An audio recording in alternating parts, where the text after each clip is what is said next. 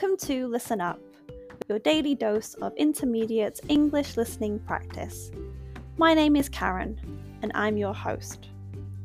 Remember, if you want to read along with the audio, go to the English as a Second Language page of my website, onepawinthesand.com/ESL.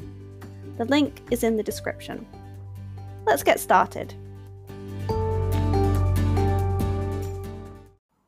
Today's episode is called Birth of Bass Player. In the wide world of rock music, there are many stories about talented musicians who didn't get enough credit for their contributions. One of these musicians is Pete Farndon, who was the bassist in the famous band called The Pretenders. Even though Chrissie Hynde, the lead singer of the band, usually gets the most attention, we should also recognise Pete Farndon's amazing musical talent and important role in creating the band's special sound. Pete Farndon was born on this day, 12th of June 1952, in Hereford, England. He showed a talent for music at a young age and started playing the bass guitar when he was a teenager.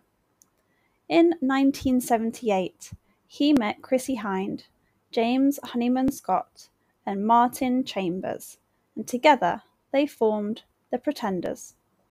Pete Farndon's bass playing was special because it had a mix of beautiful melodies and powerful energy. His style worked perfectly with James Honeyman Scott's creative guitar playing, providing a strong base for Chrissie Hynde's unique singing.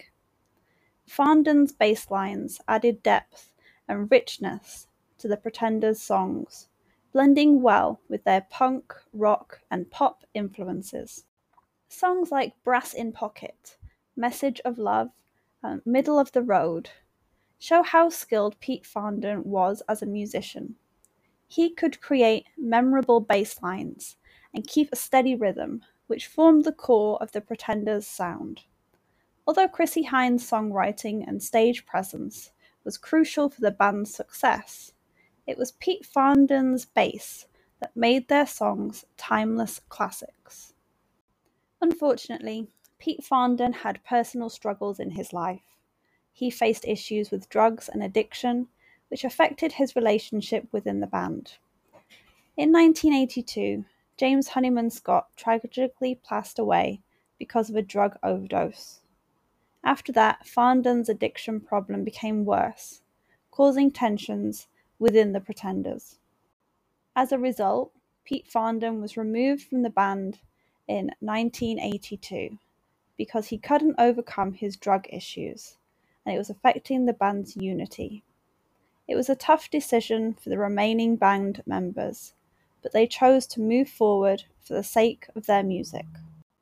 Sadly, Pete Farndon's story came to an end on April 14th, 1983, when he passed away at the age of 30 due to a drug-related incident. Even though his life and career were cut short, his contributions to the Pretenders will always be an important part of their history.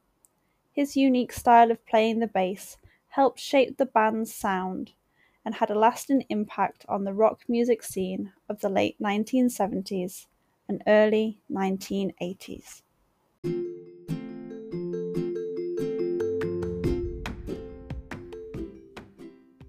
Thank you for listening. I hope you enjoyed learning about what happened on this day in history and practicing your English listening skills. Look out for a new episode each day to keep practicing.